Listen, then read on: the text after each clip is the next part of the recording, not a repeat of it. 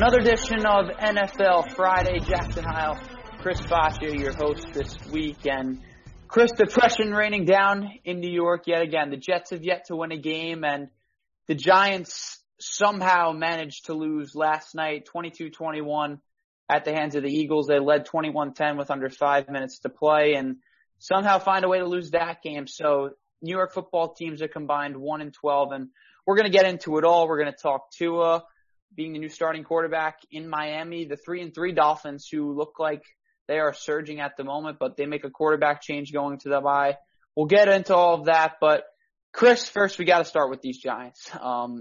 No other way to put it other than last night. It was a choke job. It really was, and crazy to think that this 1-6 Giants team would be in first place last night had they come away with a victory. But the story of this Giants team continues to be they can't put away games. And it's crazy because I don't think they are a good football team personally, but no. Week in and week out, they seem to find a way to be in games. Other than really the 49ers thrashing, they have been in games. And last night, they're in a situation where they played really well for 3 quarters. They really did. The defense looked good. I mean, they were getting pressure on Carson Wentz. They forced a turnover on him. Offensively, Daniel Jones was making some plays. I mean, he had a big play in the first half to Golden Tate. We obviously saw the big run where he somehow managed to not find the end zone, but again, they end up punching it in. And they lead by 11 with under 5 minutes to go. And to lose that game is unacceptable. I don't care if you have a first-year head coach. This is a game for first place. As crazy as that sounds, this was a game for first place in the NFC East. And the Giants found a way to lose a game. And that's unacceptable. And they're 1-6. They represent what has been a terrible year so far for New York football. And it's been two sides of the spectrum. But I think as a Giants fan, the level of frustration is reaching peak levels right now. It really is. You said it best. You said, this is not a good football team. It is not. It's not a good football team. But they were trying to lose that game. They had to try to lose that game. It was the only way they were going to lose. And Evan Ingram, all he's got to do is catch that football. And we're talking about a Giants team that may be on their way to first place, pending a Cowboys loss on Sunday, but is at least in the mix. And the whole narrative all week is, why not us? We're in the worst division in the history of football. Why not us? We have a chance here. And they did. They genuinely did. And they said, we don't want it. We don't want it. Because this is not a good Philadelphia team. Let's be clear. I mean, they play a good 3 quarters of football, maybe, but it's not a good Philadelphia team. It doesn't matter when you can't get it done in the fourth quarter. The frustration with this Giants team is not just that they can't win and they can't play defense, or right now they can't run the football. They don't have Saquon Barkley, who's the cornerstone of this franchise, but it's Daniel Jones. That's the disappointment, is that Daniel Jones, who came into this year with a lot of optimism, and I continue to hear it every week. Oh, I see something from Daniel Jones. I still see something. It's enough with that, because it's time to actually see something. Mm-hmm. Last 16 games the guy's played, he's thrown 16 interceptions. He's fumbled the football 20 times. What is that, you know? It's bad. It's bad. There's no other way to put it. And like you mentioned, this is the worst division in the history of the NFL. And it's really not even that close. I mean, I believe there are 6 teams in the NFL with 5 wins. The NFC East as a whole going into the last night had 5 total wins between the Giants, the football team, the Eagles, and the Cowboys. They've managed to combine for 5 wins through 6 weeks. That's embarrassing. There's no other way to put it. And you said it best, too. Like, they had a chance. Like, the Giants were legitimately in a position last night where they could have been in first place at the end of the night. Heck, they were 5 minutes away from being in first place at the end of the night. And just everything falls apart. And the blame goes everywhere, too. Like, I completely agree with you. We're talking about Daniel Jones. This is a guy who we've seen flashes of, but in big spots, he turns the ball over too many times, like you mentioned. And I've never seen a quarterback with worse ball security in my life than Daniel Jones. It's really remarkable. And it's frustrating because you see the big plays he can make. I mean, not only with his arm, but with his legs. I mean, we saw him nearly break out an 80-yard touchdown if he didn't hit a turf monster on like the 20-yard line. But like, this dude can make plays. It's honestly, it's similar to Sam Darnold in that fact, where like, you see him make plays and you're just like, wow, like this kid has the makings of a really good quarterback. And then 2 plays later, he's finding a way to put the ball on the turf. It's unbelievable. It's really unfathomable, to be quite honest. And the blame goes all around here, but I want to talk about the Giants organization as a whole right now. And I want to focus on Dave Gettleman, because this is a guy who was brought in here to fix things. He was brought in here to fix a franchise that since 2011 really hasn't done anything. Since they won that Super Bowl, they have not done anything. They had one playoff appearance that was entirely distracted by the fact that the entire Giants wide receiving corps, including Odell Beckham Jr., was on a boat in days prior. That's been the lone postseason story of the New York Giants, when they got smacked in Green Bay and Odell Beckham Jr. dropped about 18 passes. Since Dave Gettleman has gotten there, this organization has only gotten worse. They've plummeted. And look at what their draft picks are doing on top of this too. He traded Odell Beckham Jr., which is looking like an all right trade. But again, what did you really get from that? You got Jabril Peppers. He's a fine piece, but he hasn't done really anything. You have Dexter Lawrence, who is a fine nose tackle again, but a guy in that position just doesn't impact the game that much unless you're Aaron Donald right now. His first round picks of note have been Daniel Jones, who was a reach at the time, looks like a reach week in and week out with the way he turns the ball over, despite all the big plays he's able to make. And then Anthony Thomas, who was the first tackle taken off the board, first offensive lineman. He's looked like the worst of the big 4 offensive linemen that were drafted in the first round this year. In Wirfs, Wills, and Mekhi Becton, who the Jets ended up taking.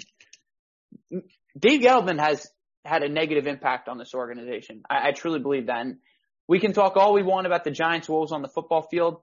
A huge product of that is what's going on in the front office right now. And I really think that if the Giants are going to move forward, and if the Giants are going to build a culture and build a franchise that is meant to sustain winning, Dave Gettleman cannot be the guy in charge there. You just can't.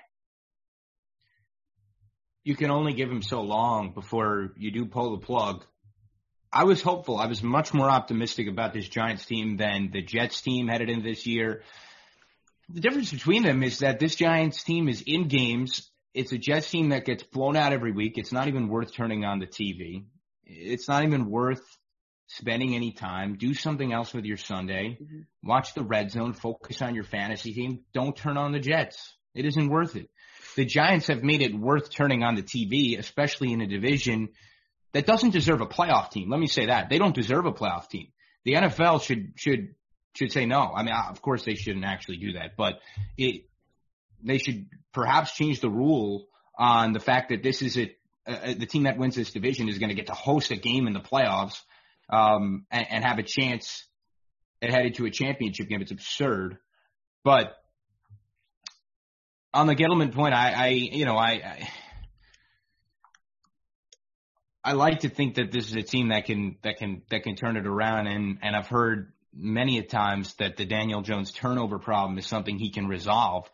But, it doesn't really work that way. I know it's one part of his game that we can focus on and say, yeah, if he fixes that, he'll be fine. If he stops fumbling, he'll be fine. But it's easier said than done. It's clearly a guy who cannot avoid the fumble, cannot avoid the interception at a key moment in a key place, in a key game. And that's the story with this New York Giants team. They can't beat this Eagles team. They're just cursed. And, I'm out of words. I'm out of words for both New York football teams, because I'm ready to cancel the podcast, cancel the NFL Friday podcast. I love it, but I can't. The heart rate's going too high, the frustration too high, the excitement too little. Cancel New York football. Cancel. It's a love and hate relationship. And, we've been on this podcast together way too many times, way too many times. And a lot of it causes great humor. It really does. For those on the outside that get to watch us just yell about the Jets week in and week out. But if you go back to every single episode we've done together, there has not been a single good moment regarding New York football in those times. And I could not be more serious. We've been doing this podcast for 2+ years now together where we've really been like fully involved. And I can't point out a single good Jets moment on this podcast. Nor Giants, to be honest, either. And I'm more straying along the Jets side because I would say me and Chris are much more known for what we say about the New York Jets than what we will say about the New York Giants, because the Jets have been in such a bad spot for the last decade in general, with one little shining hope in there in Ryan Fitzpatrick when they went 10-6 and still found a way to miss the playoffs, because that's just the New York Jets. We have done this podcast together for so long, and all we've had to say is negative things. And guess what? Like, you can consider us negative people. I will say first and foremost, I am a very negative person. Chris, I've seen you watch sports. You are also a very negative person too. No offense there. It's my birthright. I mean, Jet fan, Met fan, you're going to be negative. We're born in that all way. Aspects. But correct. When there are positive moments, I will point them out. I am very optimistic when it comes to my other teams for the most part, but it's gotten to the point where it's really unacceptable in New York. It's a joke. And it's not even football. It extends way past that in terms of New York sports. But specifically this year, you're talking about a Jets and Giants teams that have one total win. And we're in week 7 right now. We are in week 7, and the Jets and Giants are a combined 1-12. How does that happen? And how is everyone not fired by now at this point? It's utterly ridiculous. You're talking about a Jets organization that has the worst coach in the history of professional sports in Adam Gase. You're talking about a Giants organization that has hired Dave Gettleman to be the savior of this organization, yet he's a combined 10-29 now in year 3. Like, when does the incompetence stop? That's what I want to know. That's really what I want to know, is when will this incompetence stop? Because I don't see an end in sight at any point. It's a decade-long problem for the Jets. It's been 10 years. It's been 10 years.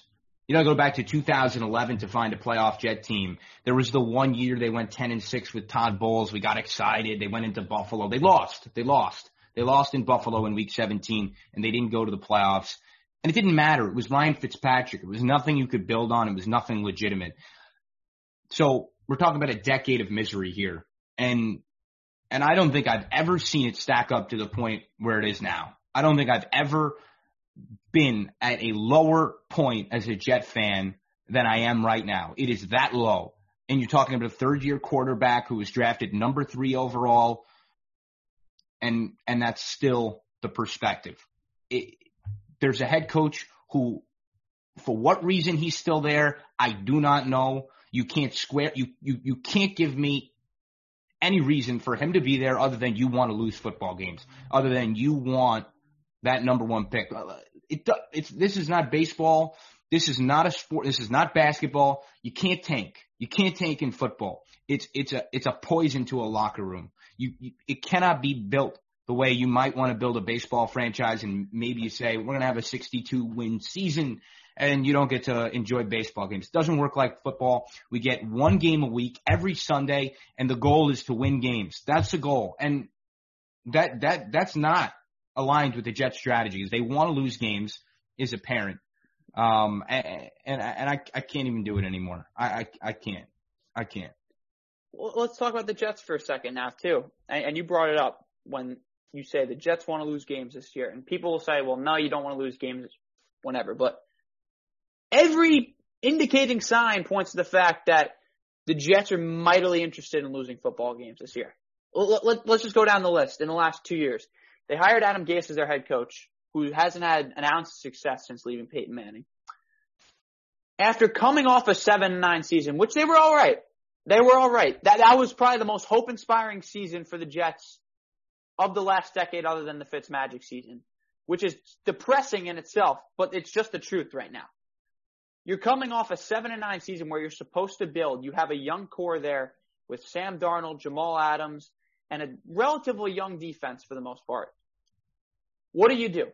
So you trade Jamal Adams, your best player, your culture guy on defense, and yes, they got a good package for him back, but again, you're a team that's supposed to be building around Sam Darnold and building a team that can win a championship some days down the road.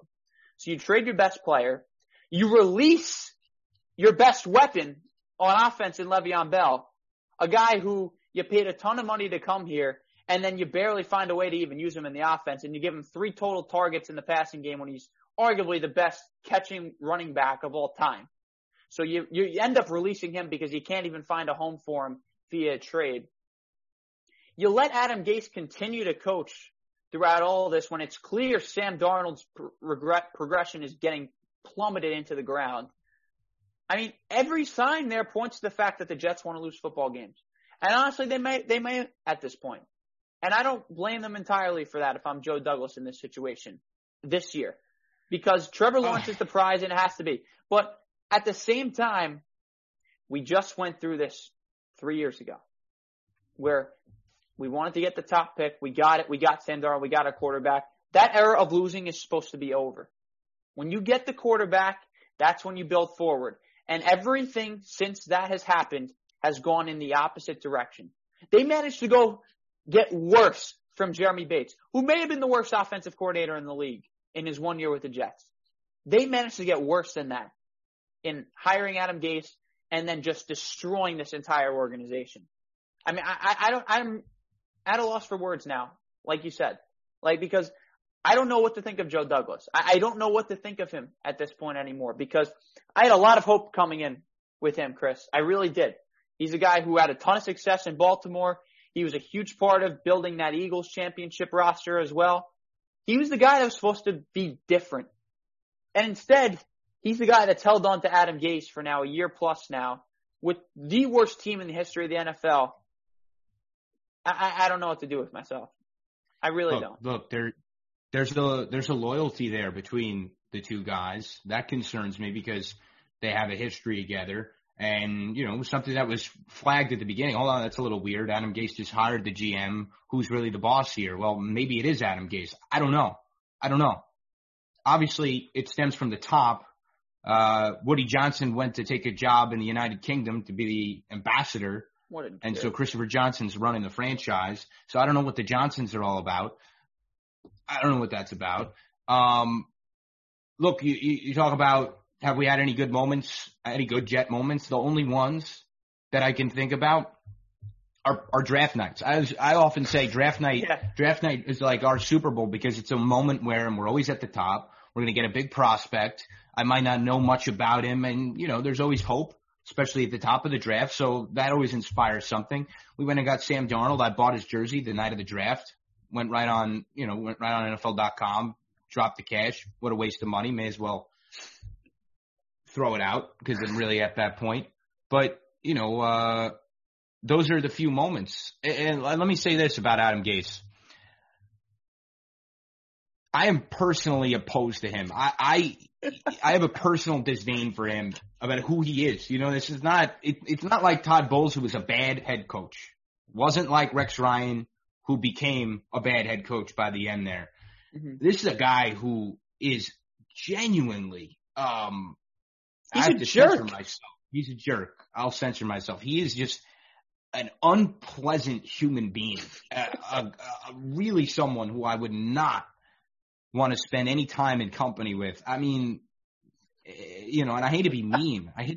But that's how he presents himself. You could be that. You could be a jerk and be Bill Belichick. Yeah, you're Bill Belichick. You could be a jerk. You got 6 Super Bowl rings. You've earned that right. You've earned that right. You can be mean to report. He doesn't have that right. He doesn't have a record. He has a record of ruining quarterbacks. They include Ryan Tannehill, who, as soon as this guy gets out of his corner, Tannehill goes to Tennessee, and he looks like a top 10 quarterback in the National Football League. You might put him in that conversation. Look at everyone else, too, that's left. Kenyon Drake, Devontae Parker, Mike Gesicki. Everyone who's moved on from Adam Gase is having success elsewhere. And we seemingly have this discussion every single week on the show. It's tired. It's tired. True. And it's not the worst part is, Chris, it's not going to stop until he's gone. We are not going to be able to stop having this discussion until he's gone. No, you can. And to me, I understand the idea now. It's very apparent to me that this is a team that does want the first overall pick. And again, I do not believe in that in football. I just fundamentally don't think that you can try to build a team that's going to win next year if half the guys or more than half the guys in the locker room knew that the brass was trying to lose games last year. That is toxic, and that won't work.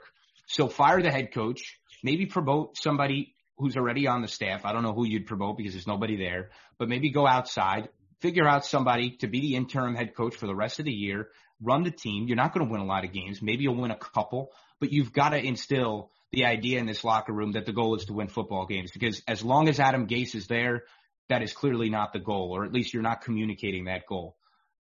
Trevor Lawrence, I'm now on the board. I'm on board. I mean, if that's the guy, and if the Jets are in position, take him and move, turn the chapter. I can't believe I'm saying that after 3 years of Sam Darnold that we're already turning the page, but maybe you have to do it. And the only precedent that I look toward is Arizona, who drafted Josh Rosen in the same draft class, and they cut their losses. And I actually give them credit. At the time I said, you drafted a guy that high in the draft and you just said, I'm going to move away. And they took Kyler Murray, the first overall pick, and they're a franchise very much in recovery, pretty formidable. So if that's what you have to do, and you have to turn the page on Sam Darnold, it's going to sting. It's going to feel wrong, and I'm going to feel very shorted. But maybe that's what you have to do. But first and foremost, I'll continue to holler that Adam Gase needs to be unemployed. He does. And I'm going to put myself in Trevor Lawrence's shoes for a quick second right here. I've seen a lot of memes on Twitter about how Trevor Lawrence should just stay another year so he doesn't have to be a New York Jet. And honestly, I wouldn't blame anyone for a second with that type of talent to do that. But you shouldn't be staying in school. The money is impossible to turn down, and I understand that. But if I'm Trevor Lawrence, I'm realistically considering saying, hey, I'm not going to play my senior year. I'm not going to enter the NFL draft. I'm going to take an entire year off, say lots of prayers that the Jets find a way to not end up with the first overall pick next year, and just pray that I end up somewhere else. Because you just look at what this Jets team and what this Jets organization has done with quarterbacks in the past. It's toxic. It's completely toxic. It's a quarterback culture that is an absolute disgrace. And I've said this about Sam Darnold. I've said this about Dwayne Haskins. These guys have been put in impossible situations. And Haskins is obviously a different story in Washington, whatever, and I'm not going to get into that. But Sam Darnold was never put in a position to succeed in New York. He's never had the weapons. And when he had the one weapon in Le'Veon Bell, he wasn't even touched. He wasn't even used for a single second during his time in New York. If I was Trevor Lawrence and I'm watching what this Jets team is going through, and Adam Gase is still the head coach when it comes draft time, I'm saying no. I'm going to either take a year off, go find myself, go work out somewhere, get endorsement deals, whatever, go back to college, do something. But I'm not entering the NFL draft for the Jets are picking number one. Or you do take the Eli route and say, if I get drafted by the Chargers, I'm not playing a single game for them. And if I was Trevor Lawrence, I would say, if the Jets drafted me, I'm not playing a single game for this franchise. Plain and simple. And both Manning brothers did it. Peyton also stayed the extra year, didn't want to be a Jet, and it was wise. It was wise. Really wise. There's no way that he would have had the success in New York. And it's got to come along with what is a media environment here that will tear you to shreds if you suck. Mm-hmm. We do it all the time. I didn't always believe that was really a factor, but maybe it is. And it just eats quarterbacks alive. You're absolutely right. But one distinction that I've always made is that Sam Darnold is not Mark Sanchez. Mark Sanchez was there was a void of talent. That is not the case with Sam Darnold. The guy can throw the football, and we know it. We saw it both in college and at times at the professional level, and I believe he'll have success in another place, but it just doesn't feel like it can be the environment for him. And he's most likely going to play on Sunday. And look, that's for the better. The more games that he plays, the better idea that we have, because there's also a part of me that wants a new system for him and a new chance, because he is a young quarterback. He is 23 years of age. So, it's a constant it's a constant disappointment there. The thing that I've always said is that at least we're not the Browns, but I didn't get it's now becoming at least we're not the Jets for every other team. That is what it is. Become that. It used to be Cleveland. Now it's fully centered on the New York Jets. And here's the thing I'll say about Sam Darnold too. If and when he gets traded, I'll be rooting for him wherever he goes because that dude was never given a chance to succeed in New York. Yeah, he had the injuries, and yet people will point to the fact that he regressed this year, and I think that is a fair point because Sam Darnold has not looked like Sam Darnold from years 1 and year 2, and that's a problem in itself. However, we look at the talent surrounding him. We look at the system he is in, like you mentioned with Adam Gase. There was no position for him to succeed here. Like, I'm genuinely curious what Patrick Mahomes would do in this offense. Because I'm honestly, as good as Patrick Mahomes is, and this is going to sound ludicrous, I don't think he'd be doing a whole lot with this offense, personally. And he is a terrific quarterback. He's arguably the best arm talent of all time. I can't say he would be doing a whole lot with this offense. And that's not saying he wouldn't be good, but because I think he still would find a way to be good in New York, even with the crap that's in front of him. But I don't think it's crazy to say that you put any quarterback in the NFL in this offense, and they would be running through a lot of obstacles, and there would be a lot of struggles along the way, even with the best of them. And that includes Mahomes, that includes Aaron Rodgers, that includes Russell Wilson. They would be struggling to find success in Adam Gase's offense. That's how bad it is. Just a fact. And like I said, I'll be rooting for Darnold elsewhere. I do think he will have success. And if I was a skill position player on the open market and I had a chance to retire or play for Adam Gase, I would retire. That's how bad it's gotten to. There's no reason to even suit up in an Adam Gase offense. Yeah, I'm frustrated. I'm pissed off. And I don't really want to get further into it because we just talked a lot about the New York Jets.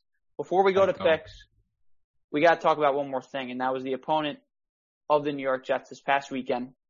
The Miami Dolphins announcing that after the bye, they will shift from Ryan Fitzpatrick to Tua Tagovailoa. Dolphins look good right now, Chris. They're 3-3. Ryan Fitzpatrick has the 7th highest QBR in the entire National Football League, yet they're still making a quarterback change. And honestly, it's hard to blame them if Tua is actually ready. And that's a question in itself because given the injury Tua was coming off of, there are lots of questions about whether he would be ready, even ever again, to be honest, because we've seen that type of hip injury end careers, example being Bo Jackson. But here's where I just want to say I feel for Ryan Fitzpatrick because that dude has been everywhere. He's experienced almost everything you can in football as a starter, as a backup. Ryan Fitzpatrick was playing some damn good football in Miami, coming off of 2 blowout wins. Yes, one being against the Jets, but the week before, he punished a really, really good 49ers defense. And now he's getting benched. And I'm not saying it's the right or wrong decision, but I just want to say that I do feel for Ryan Fitzpatrick. And the comments he made, should those have maybe stayed behind closed doors? Yes. But I still feel for that man because that dude works his ass off every time he's out there and wears his heart on his sleeve. And when he's performing like he is, he doesn't deserve to get benched. But again, that's just the real world, unfortunately. Yeah, unfortunately, Ryan Fitzpatrick is all past and Tua is all future. So, this is a move that, maybe I'm in a minority here, but I actually support. I mean, it's got to be based on a couple things. Number one, you have to believe that Tua gives you as good a chance to win games or better. And that's a hard case to make when Fitzpatrick has played well. He's produced and the Dolphins are competitive in the AFC East. But they've got to believe that. I have a feeling that they were looking at after the bye week for a long time as the time they were going to do this. Look, if you had Tua on the bench riding behind Ryan Fitzpatrick for the entire year, it's possible that Ryan Fitzpatrick brings this team to the playoffs. Maybe precisely because he has a young, promising quarterback sitting on the bench with the potential to take his job. I understand that would be a motivating factor. But if you're the Dolphins, you have to ask yourself the question, how worth it is that? Yeah, maybe we deliver our fans a playoff season similar to how the Jets delivered their fans a 10-6 year, didn't end up in the playoffs. But under Ryan Fitzpatrick were able to have success. Yeah, it's nice. It's short term, but it doesn't go much further. Ryan Fitzpatrick is not a franchise quarterback. So you have to be realistic here, and you have to make a tough choice. I like it. You do it right before the bye week. You make a transition. It's not going to be easy. Maybe it creates a locker room rift. But Tua is the guy in Miami. And that's plain and simple the facts. They believe that, and I believe that Tua is as talented a guy who could take this Miami team to real success where they can be threatening in a division that looks wide open right now. So I actually support this move. You said a few things that I definitely agree with, and I want to acknowledge this as well. I said this on one-on-one, and I will say it again. If Tua Tagovailoa is ready to play quarterback right now, it's a no-brainer. This is a no-brainer move, moving on from Fitzpatrick, even with as good as he's been. I feel sympathy for Fitz because he doesn't deserve this, but at the same time, it's just the reality of the situation where the Dolphins are in the midst of a rebuild right now. He knows what he's signing up for when he goes to Miami. He knows. And he said that to begin with, too. He said this early on in the season, basically saying, when Tua's ready, I'm going to be his biggest cheerleader. What I didn't like from Fitz is that he came out and basically made the comment saying, like, he was kind of being like the woe is me type, which again, like, behind closed doors, completely understand that. That's a frustrating reaction. It's a frustrating thing that's happened to him. Don't go out and make the comment saying, like, yeah, I had to sit with the coach that essentially fired me and my replacement for 4 hours in Zoom meetings. But back to my point about Tua. If he is ready and if he is healthy, which both appear to be true right now, this is a no-brainer move for the Miami Dolphins. He is the future of this organization. Do it now when you realistically know you don't have a chance to go win a Super Bowl. And I think the Dolphins know that. They're not winning a Super Bowl this year. Yeah, they've been 3-3. Yeah, they're off to a surprising start, and they've been mighty impressive. But again, you're talking about you're in a tough division in the AFC East. You're in a tough AFC in general. The Dolphins aren't going anywhere this year. 2 years down the line, they might. And this block of experience from Tua Tagovailoa could be the difference in them winning a Super Bowl, them not. Because now you get all the kinks out with Tua. You get all the flaws out that happened year one. You get all the rookie mistakes out. This is the time to do it. And if he is ready and he is healthy, which both appear to be true, I think he should absolutely be the guy. And I agree with you, Chris. I think Brian Flores is making the right decision here. And look, final point I'll make is that, to me, it's better for him to inherit a 3-3 team that's right now second in the AFC East than for him to inherit a sinking ship 0-6. That is often the worst place you could put a rookie quarterback in. Right now he gets a team that is competitive. There is pressure to perform. That's a great point. Because it was so controversial, him taking this job, there's a burden on him to go out and compete and play his best football. And if he's healthy, which we can only assume he is, it's impossible for us to really ascertain. Okay, he's got a 3-3 team that's second in the AFC East. Go get him. Go get him. And that's the message. They get the bye week. They get him ready. And he's going to go play football. And it's the right move. Ryan Fitzpatrick, he's an old guy. It's plain and simple. He's not a franchise quarterback. Chris, I think that's a great point about going into a team that's 3-3, that's trending in the right direction, where you have a lot of good vibes going on in Miami right now, as opposed to a team that could be completely sinking and where you know that you have to go to it. And Tua's in a great situation. Credit to Miami for keeping him in a good situation. And honestly, credit to a lot of the organizations other than the New York Jets that have managed to put their young quarterbacks in good situations. Even the Chargers, who have not had a good record this year, and the success for Justin Herbert hasn't showed up in the record and the win-loss column yet. It's still a good situation for him where he's got a good offensive line.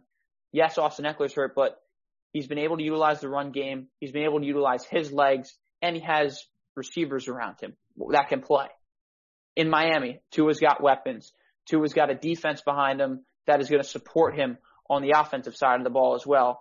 And he's also inheriting a team that's right in the hunt for a playoff spot right now. So couldn't agree with you more there. That'll wrap up our conversation about the NFL right now. It's time for everyone's favorite segment. It's my favorite segment mostly just because I don't have to be upset about the Jets, honestly. That's what Pick'ems has come to, and that's how sad football has been in New York lately. But it's time for our Pick'em segment. And Chris, let's get started. Our 1 o'clock games on Saturday, and we're going to roll in Atlanta. Lions and Falcons, two teams, really slow starts. Lions 2-3, Falcons 1-5. Falcons coming off their first win of the year in the post-Dan Quinn era. This is a tough game. I think both these teams are a lot better than their record indicates, but I'm going to roll with the Falcons just because they're at home, but I think this is going to be a tight one down the stretch. I think the Falcons pick up a little bit of momentum. And I think, especially with the new man at the helm and the 0-4 start was, 0-5 start was, to me, much worse than this team actually is. And I think they'll pick up a couple wins, and I think the Lions will be one of those. So both rolling with the Falcons. Browns and Bengals. Browns coming off a miserable defeat at the hands of the undefeated Steelers. Bengals looked like they were trending in the right direction. Were winning big against the Colts on the road. They end up blowing that one, fall to 1-4-1. I think I'm rolling with the Bengals in this one. As good as the Browns have been this year, and as high as I am on them, they have a quarterback problem. Baker Mayfield has looked miserable these last 2 weeks. 4 picks combined in his last 2 games. I like the Bengals to win this one. I think Joe Burrow is trending in the right direction, and I think the number 1 pick picks up a big win at home. Yeah, and look, the Browns have got to play the Steelers better than they do. I mean, it seems when they play competitive football teams, they just can't find their way, and that's sort of the measure of a good team. So I'm going to go with the Bengals team, too. I'm actually with you here. I mean, Cleveland a clear favorite, but I like Joe Burrow a lot. I feel like he's due for a pick-me-up win, a moral victory that we'll all tune into. It's a Browns team that's pretty good. They're 4-2. They should be competitive for a playoff spot, but they'll find a way to shoot themselves in the foot, and I think losing to the Bengals will play a large part in that. So I'm going to take Burrow and the Bengals. So both on the same page right now. Game of the week, arguably in Nashville this week. Steelers and Titans, both at 5-0 right now. Titans coming off a big come-from-behind win. Derrick Henry, a monster performance to beat the Texans in overtime. Steelers look real sharp right now, though. And even on the road, this Pittsburgh Steelers defense is legit. And I think if there's one team that's going to be able to slow down Derrick Henry, it is this Pittsburgh Steelers front 7. So for that reason, I'm rolling with Pittsburgh. Also, let's not sleep on Ben Roethlisberger. That dude looks low-key like an MVP candidate right now. That's what I'm talking about, and I didn't see it coming, and this is a Steelers team that has impressed me. And the defense is ferocious, and the offense is working. Everything's working in Pittsburgh. But I really like Tennessee. I think they have every part of their game working on the ground. I like Tannehill. I like the defense. So I'm going to go the other way here and take this Tennessee team at home. Panthers and Saints in the Superdome. Real good matchup in the NFC South. I like this Panthers team. I think they look terrific under Matt Rule. Bit of a dud last week against Chicago, a good Chicago team that is, but I think I'm rolling with the Panthers in this one. Teddy Bridgewater revenge game. He was undefeated as the Saints starter last year. I think he should have been honestly the starter this year for the New Orleans Saints, but he's a new Panthers quarterback. I'm rolling with Carolina in this one, even on the road in the Dome. Yeah, this is a trendy pick to go Panthers over a Saints team that looks pretty vulnerable this year. But they are still the New Orleans Saints, and I'm not going to run away from them. And, I think they win at home here. All right, here we go. Jets and Bills at MetLife. The line is minus 10.5 right now, which is insane to me because you're talking about a Jets team that has a minus 100 point differential. I think it might be minus 200 at the end of this game. I like the Bills to slaughter the Jets on the road. Sam Darnold might be back, but again, this offense has looked miserable regardless of who was at quarterback. So I like the Bills, and I like the Bills to cover. Again, the Jets shouldn't even show up to this game. They should send the Bills a notice beforehand that they'll be forfeiting the game, and that really goes for the rest of the calendar. There's no point in playing a team that does not want to win football games. So, of course, Buffalo wins this game. I'm always skeptical about these lines, and the Jets sometimes find a way to make things interesting, although they haven't done it at all this year. I'm more looking toward next week where I think the line is more than 20 points already against Kansas City. Maybe they cover. Who knows? Doesn't matter. They're going to lose. That's my pick. All right, moving into the NFC East, Cowboys and the Washington football team. Man, this is an ugly one. The Red Rocket looked terrible last week at home. I don't know who the hell's playing quarterback this week for the Washington football team. Kyle Allen, Alex Smith, Dwayne Haskins. Who knows who we'll see at quarterback? I mean, you might as well put me at quarterback right now. I'm rolling with Dallas. I think they'll be able to do enough offensively. Washington couldn't beat the Giants last week. That should tell you all you need to know about this football team. I'm rolling with Dallas. I mean, it's a Cowboys team that is almost as pathetic as the Washington football team. I mean, they've got nothing going for them. Of course, no quarterback, but even when they had Dak Prescott, they couldn't find a way to win big games. I mean, this is such an ugly division, and I'm sure it'll be an ugly game, as was Thursday night between the Giants and Eagles. Give me the Washington football team. Why not? There's a decent chance the winner of that division goes 5-11, and it honestly wouldn't surprise me either because there's not a single good team in this division. Moving on, Packers and Texans in Houston. One of the more exciting games of the week, in my opinion. You're going to see a lot of points in this one. Packers coming off a big loss on the road, giving up 38 unanswered to the Bucs last weekend. Texans look good, man. Offensively, they're 1-5, but since Bill O'Brien was fired, this team looks like they're firing on all cylinders on offense. And a game they had last week, should have won. I think I'm rolling with the Texans at home. I should never bet against Aaron Rodgers coming off a loss. But with the way Deshaun Watson's playing these last 2 weeks and the way the Texans are trending, I like Houston at home in this one. It's clearly a Texans team that's a lot better than 1-5, and they've made the right decision to part ways with Bill O'Brien.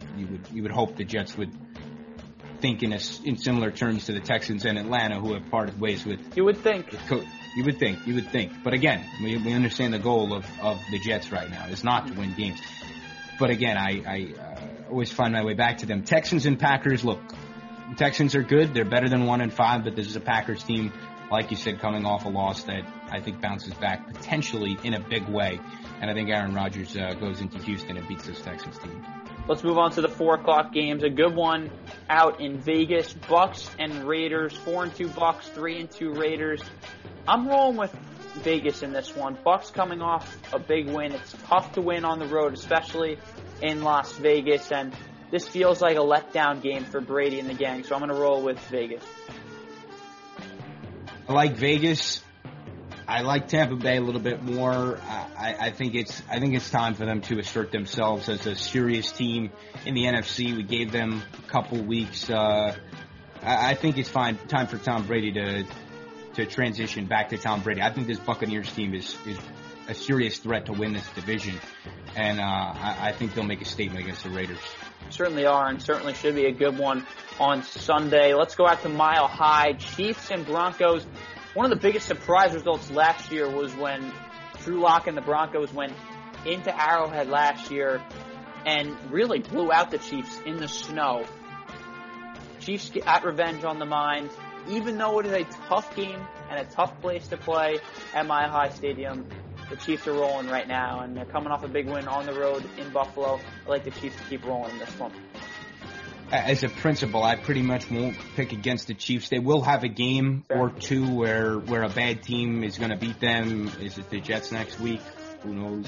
Probably not. Definitely not. Definitely but here, 22 points in that one, by the way. Yeah. Opening line. Jesus. Let's see the Chiefs beat the Broncos, and then they'll go do the same against the Jets. 49ers and Pats in Foxborough. This is an interesting matchup because the Pats are coming off a loss at home to those Broncos that we just talked about. A game where they didn't even give up a touchdown and they only managed to score 12 points. But New England at 2-3, 49ers coming off a big Sunday night win over the Rams. I think Bill Belichick gets back on track. He does not lose 3 games in a row. I don't see it happening in this one as well. Yeah, I got this game circled, and I think it's going to tell us a lot about the Patriots. If they bounce back, okay, they're still the Patriots. They're still led by Bill Belichick. If they don't and they fall to 2-4, and they'll be the third place team. They are the third place team in this division right now, but they'll fall into that in a more serious way at 2-4. Then I'm really starting to think that this is not the same Bill Belichick-led Patriots. And I think the 49ers make that statement this week because they are a better football team. I love what I see on defense there. On offense, I think the Niners beat the Patriots in Foxborough.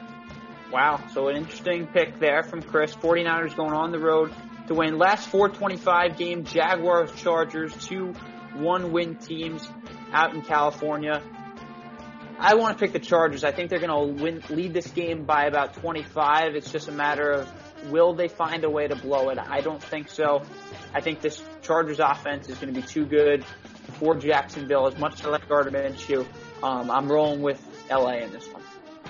I'm with you here. I think the Chargers pick one up against the Jaguars team that's not very good. I also like Herbert. I think there's a lot of promise there.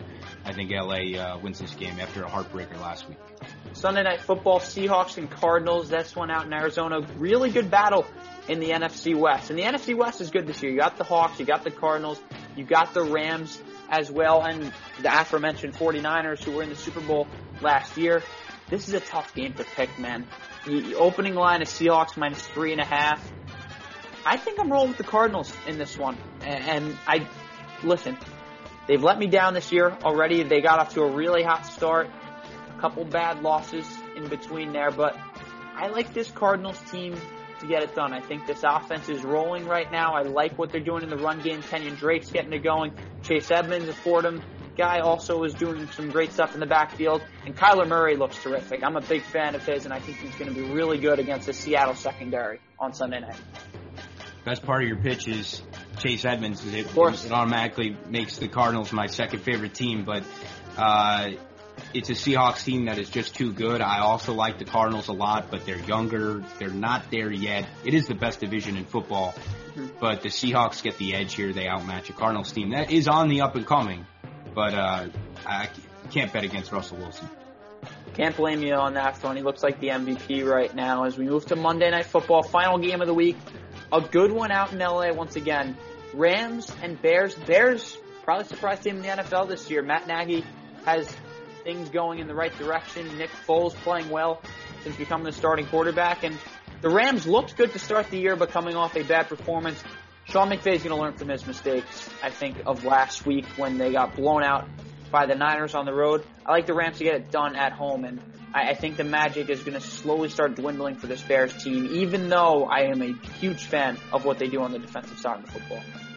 Yeah, and I like Matt Nagy, and obviously it's a Bears team that has shocked everybody. I don't think they're a true 5-1 team. I agree that they slip, and I thought that they were maybe the third best team in this division, so I'm more surprised than anybody.